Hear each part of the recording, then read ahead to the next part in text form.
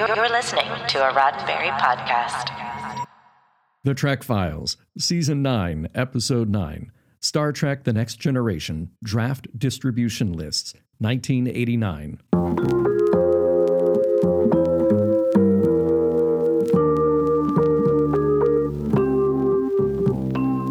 Welcome to The Trek Files, a look into the archives of Roddenberry Entertainment from the personal files of Gene Roddenberry. And now your host, Dr. Trek, Larry Nemeczek.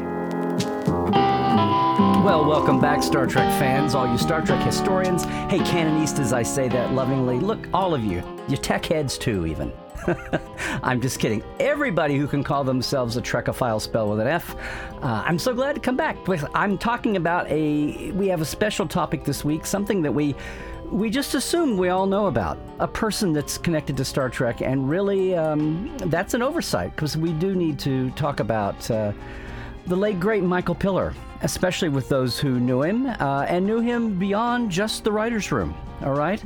So I'm going to welcome back a special guest this week. You, right now, there's a story to be told and some very simple documents. Our documents this week, you know they're there at facebook.com/the Trek Files, where they're always stored. Well, here's an audio sample of a little bit of an unusual set of documents. Take a listen, but you can see them there on the page. Whatever you do, you want to hang on and come back when I have our special guests back with me this week.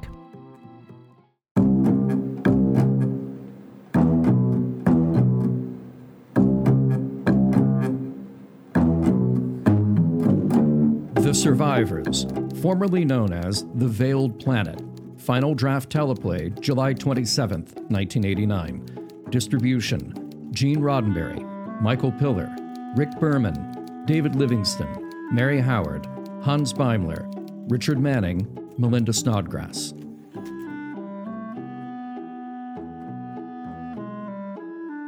All right, Trekophiles, spelled with an F. We've done this before. It's an unusual way of getting into our topic this week. Do you get the chronology there? The audio was from the third of three. They called these bucks, and you're seeing it as a full width page, but really they were a half sheet attached to the top of the distribution list. This is the list to distribute scripts early on. Only the names you see on that buck are the people getting this early draft, because the whole company doesn't need to. Nobody's designing sets yet until the script's solidified. And they tell a story, beginning a third season, if you're not familiar with it, how quickly things changed. The Next Generation that we came to know after 2 years of chaos on the bridge and the departure of Maury Hurley as the showrunner, the head writer, under Gene Roddenberry. And for about a month, a producer friend of all these people, Mike Wagner, was there. And a certain person was one of the first people that submitted a freelance script in the writer, a professional writer, a guy by the name of Michael Piller, who, as it turns out, was the first call when Michael Wagner decided to leave, only after about a month. And I love these bucks because they have the chronology right there. May 31st, July 24th, and then boom, look whose name's on the distro list. It's Michael Piller. And who else to talk about Michael Piller and this time in his life and for the years afterwards than his son, Sean Piller. Sean, thank you. It was great having you on before, but I wanted to have you come back and talk about Michael. So thanks for joining us again. My pleasure. Thanks for having me. Yeah, so we were laughing before your earlier visit about, laughing, but also observing, reflecting on the recommendation letter that Gene wrote for you as a young man. We were talking about how you were this same time. This is a couple of years before that. So you grew up in a Hollywood family, in a TV entertainment related family. I don't know where your savviness and awareness and where the teen rebellion against Dad and his work. But do you remember this time in your dad's life when he had worked on series before as a staffer? He wasn't new to that. Yeah. But when Star Trek happened, do you remember what that was like? I absolutely do. And I told the story that I used to stay up past my bedtime, which was 11. And I think Star Trek came out at 12 with KCOP. And I would put my towel under my door so my dad wouldn't see the light coming out from it. And this was we lived on Martell off of Beverly. And he was show running Miami Vice at the time. Okay. and him and slouch of a job there. No slouch of a job. But him and I had started, it was that time in our life where you start to get older and want to hang out with your friends, and I have a car, and so he knew I was a big Star Trek fan, and it was season 1 of The Next Generation was starting. And so we started watching that show together. It became a show he would tape for us, and it became a real father-son connection. And I would joke with him. I'm like, you're kind of like Patrick. You're kind of like Picard. You're a little uptight, bald. Other than the British accent and the military thing, it's pretty much you. And he would be like, yeah. And so the date you just mentioned, I think he's told this on camera before, but he was unhappy or not necessarily fully engaged in going back to Miami Vice for whatever reason. And I remember him saying, they're paying me a boatload of money and it's the most money I've ever made. And that was another show I was a fan of. But he really wanted to, I think he just became a fan of Star Trek and ended up writing a spec script and not telling his agent or telling me. And he gave it to his agent, who's now my agent, Rob Rothman, the Rothman Brecker, now Rebel Agency. And and his agent said, you can't write a spec script. You're a showrunner. You're an executive producer of a TV show. Pretend you didn't write it, and I'll call Gene Roddenberry or Rick Berman, whoever there, and just you can go pitch it, and they'll pay you to write it. He's like, I already wrote it. It's done. I wrote it for me. I didn't write it for money. I wrote it because I want to write my own thing, right? And against his advice, and it was literally the day my little sister was born, which was July 5th. He literally on the way to the airport or to the hospital to meet my little sister, Brent Pillar. He had this talk with his agent, sent the script over, and they sent it to Gene Roddenberry and Rick Berman and the gang. And a couple weeks later, they called him and said, how would you like to take over Star Trek? And he said, oh, and absolutely. We'll buy your script. Right.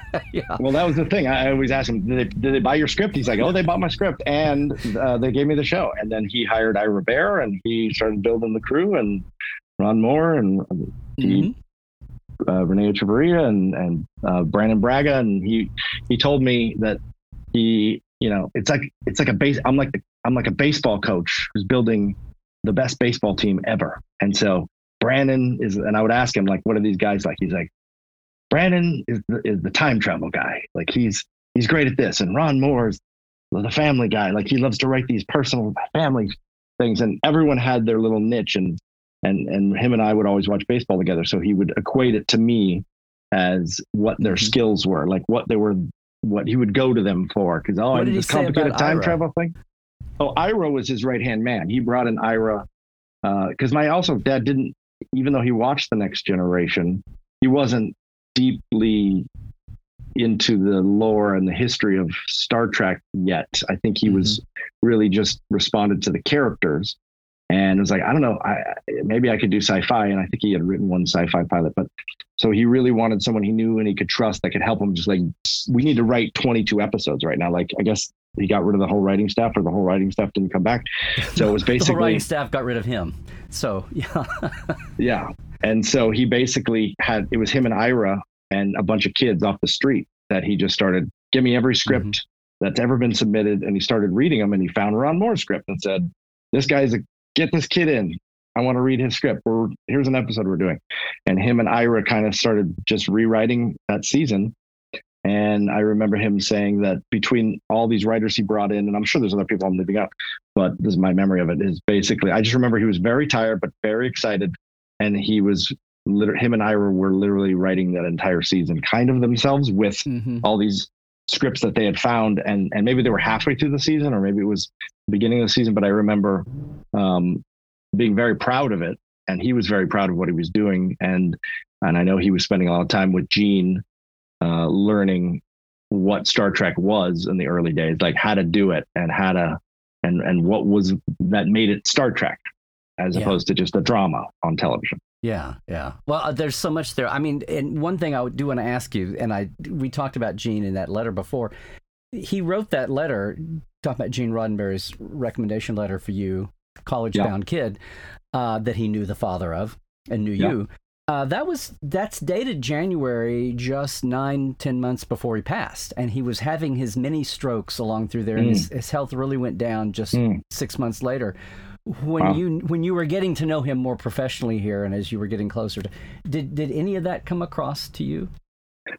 Did you have any sign of that? No, he was super alert, very smart, and quick, and he did, like I said, he did lean into the poetry. He might have been facing his mortality at that point, and realizing at the end of the day that it's about family, and it's about emotion, and it's about love, and it's about poetry. It's about the poetry he created in his own world of Star Trek and with his family. So I know that was family was important too. Yeah. Well, speaking of family, your dad here, our main topic, that it sounds like, with your little towel blocking the light under the door story there, it sounds like you were the much bigger Star Trek fan than your dad was at the beginning. Oh yeah. And he, to him, it was a show that he's watching, on the nose, on the face of it. And like you said. Well, I like to take credit for my dad getting into Star Trek. I do it all the time. I'm like, if it wasn't for me watching Star Trek, he never would have done it. No, and then he got sucked in. He really liked this character. And when I told him, he reminded me of Picard. And I think Michael was a reserved man. Like, he wasn't a hugger until he was my stepfather. I had my other father's name is Larry, and he worked for NASA, and he just retired, and he worked for JPL and NASA for 40 years, just retired, and worked on the Mars Pathfinder and the Hubble Space Telescope, and worked on all these things. And then I had my other dad that did Star Trek. So I was a big fan of this world. And, and I went and got a tour of NASA at one point, and it was fantastic. But having these two very different men in my life came from, one was a mechanic, one was a writer. But with this kind of common link in a weird way. Yeah. And Michael, we wore him down. He was not a very effective. He was like Jean-Luc Picard, didn't like Wesley Crusher. Just don't hug me. Like, he was just an uncomfortable. He was like a writer. That's what he was. He was more comfortable with the characters on the page than he was with physical affection. He didn't like going to parties. He didn't like Hollywood that way. He just wanted to be with his family and write. And he would escape in this room, in the chair I'm sitting in right now. This was where he'd wake up at 5 a.m. And come in and bang out scripts. And I was such a fan of it. Once we was on the show, he would have rough cuts of episodes before they'd air. And so I would watch rough cuts, which I didn't know was training me to do what I do now. I would watch rough cuts of Star Trek episodes with blue screen out the window before they had put in the effects. And then I'd watch the episode again when it was finished. And then I'd watch it again on the air with my dad as a family. And so it became a motto for us. It was like, if my mom cries, it was a good episode. And so and that became the litmus test going forward, when I would go to Vancouver doing the Dead Zone, I would do the editing and do the episode and then send it to my dad, who would watch it with my mom, and he'd look over. If she was crying, he'd email me and I'd say, "Mom cried, good job, great." And then I would go down to the floor on the Dead Zone. I was like, "Hey everyone, Mom cried," and they all go, "Yay, the whole crew, we got her." And then it would like go back. Because your mom is a singer, songwriter, musician. She's very empathetic. Oh, yeah. And has that in her DNA too. Yeah. And I didn't mention this go around, but yeah, you executive produced by now Private Eyes, most recently Haven, Greek, Wildfire, which I said included Nana Visitor in the cast. Yeah. And you and your dad co-created, you and Michael developed Dead Zone as a series from the original movie. And Nikki DeBoer was in that cast too. Yep. So, and then wrote and directed those shows and a few others. So yeah, that's an awesome. I have to talk to Sandra next time I see her at a convention. We were just booth mates at a convention. You need to get to a convention. I'm working on it. I want to take more time to go do some panels and stuff, because I love it. And I love talking about sci-fi. I love talking about Star Trek, and I love talking about Stephen King, and trying to make my mom cry. That's my goal. It's kind of sad, but I think, that's what I do. Yeah, that's all good. And I want to ask you about your actual stories. You have 3 credits on actual Star Trek, but sure. But I was going to say, but when you were at those cons, I think you need to, like I said, there's not a lot of folks. There are a lot of folks that worked with Michael. Talk about you ran through the writing room there, and Rick and all the rest of them. But to know him the way you did, and to see, and to be old enough to watch what happened in the family, and how did it change his life? Really? I mean, you saw him working on other shows, like you mentioned Miami Vice, and I know he was on Simon and Simon and Simon. Yeah. No, I think, it was fun. I remember, his early days. He was, when they got married. He had an incredible, he was a censor. He had his music side. I mean, he was a really well-rounded guy, besides just being a TV writer guy. He was a network, an exec at CBS. He was a censor, the worst job in the business, they like to say. But I remember he was working on Dukes of Hazzard, and I remember as an 8-year-old boy going down. It was my favorite show at the time, and he took me down, and I got to sit in the General Lee. I got to meet Bo and Luke, and then I meet Daisy, and I'm 8, and this is just when I'm sort of discovering my body, like you're learning how everything works. And I was like, oh my God, it's Daisy Duke. And she comes around the corner, and I freak out because she looks to an 8-year-old boy that she has plastic robot legs. And I'm like, what's wrong with her legs, Dad? She's got fake legs. And she heard me say that, and she comes up and she goes, oh, these are just nylons. They're just real dark nylons. That's why these nylons, if you don't want to see my legs without these nylons. And I was like, oh, since then I've never liked nylons. But it was an interesting thing to meet years later, John Schneider on a plane. I was with the cast of Smallville. I was doing the Dead Zone, and they were doing Smallville.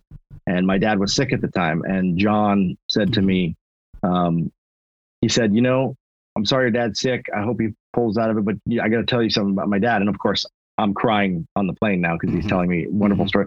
He said, your dad was the only network executive at CBS that cared what we thought about the scripts. And when we had notes to try to make them better, your dad would come down and sit with us and take the notes back to the writers, and we would try to make the scripts better. And I was like, that's pretty cool. And I'm crying. Tom Welling's crying. We're all crying. And it was very sweet of him to say that. But he cared about writers, and he cared about actors, and he cared about trying to make good stories. And it was an interesting thing to see him go from Dukes of Hazzard to, he said, I want to be a writer. And he quit his job, and my mom went back to work being a secretary and supported him for a year while he had some money saved up. But I remember that I think I was 9 at that point. And he started writing, and he said his scripts weren't very good. And then he finally got a script that was good enough to share, and he sent to Barney Rosenzweig, who gave him it was either the Hulk or Simon or Cagney and Lacey or something. And he wrote an episode, and then he never looked back. And then he got his job on Simon and Simon, which he became the story editor. And he was the guy nowadays, I think it trained him to be a showrunner, frankly, but he was the guy at the typewriter who all the writers would walk around him and pitch jokes and talk about things, and he would do the typing and be like, all right, that's a good line, and type it. And then go print it out and go, here's the script. And then they'd all give notes on it, and then he would do the typing. So that was Phil DeGuerre, and that was, there was a bunch of writers that were his mentors, that made him, into the writer he was, and learned how to manage people and learn how to run a TV show. And he started at the bottom, and like Drake. Well, whether your dad's his legacy is whether he was mentoring young professionals or mentoring his radical open script submission policy. It was a survival tactic in the beginning. They needed to have it come in. That's what he's kind of meant for. So I want to at least ask you the beginning, this first credit you had, your story credit or material for Journey's End, which is final season, Next Generation. Did you say, was it more about, hey, Dad, I want to do a Star Trek and you're there, get me in the door? Nope. Or did he look at you and say, son, it's time you tried? What was the dynamic? It was not that at all. So I went there was my girlfriend at the time, Antonia Napoli. I met her at a restaurant, and we started dating, and she was going to USC Film School, and I was trying to get into USC Film School. I went to San Francisco State first.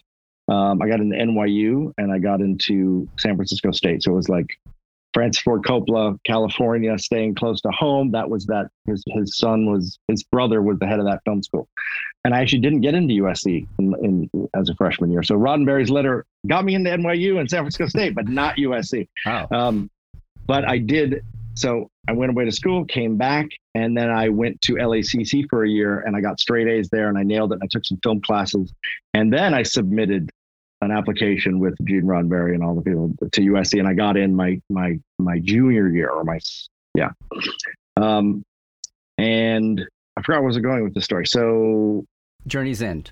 Oh, Journey's End. So yes, my girlfriend, by the time I got into USC, had just graduated USC, and she was, trying to get into the business.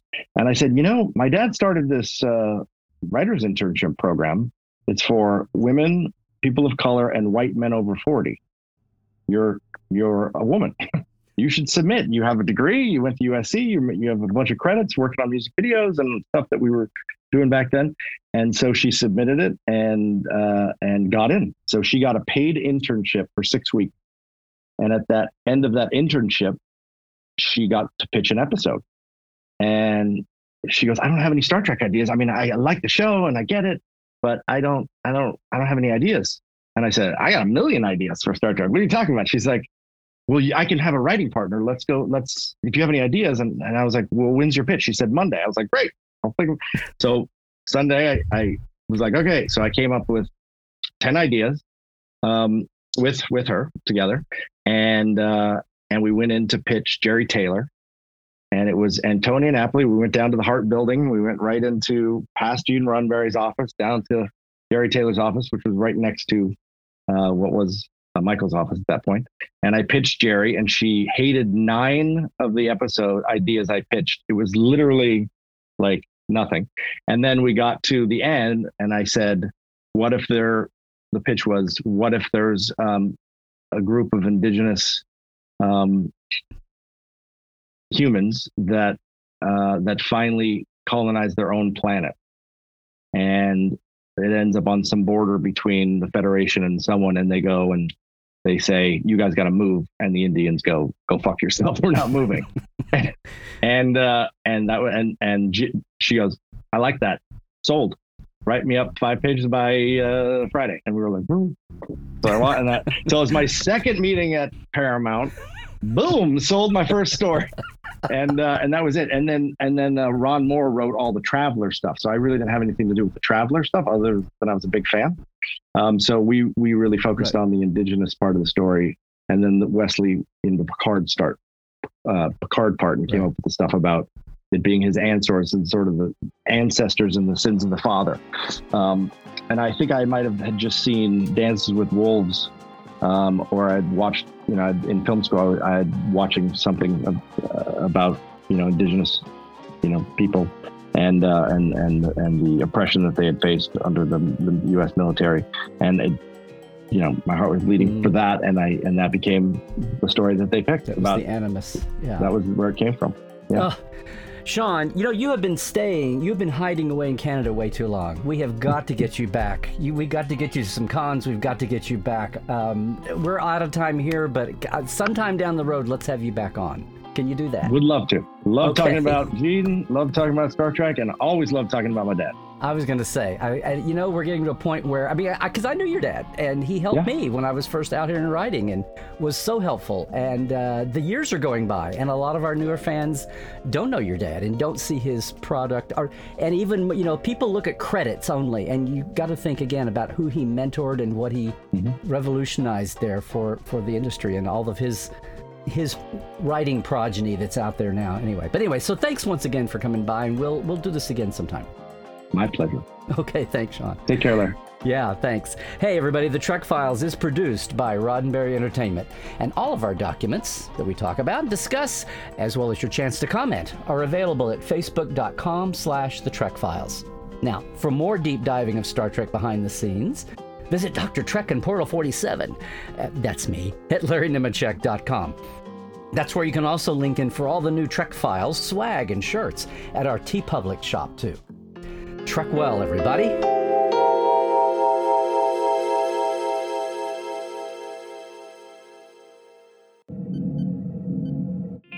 This is a Roddenberry podcast.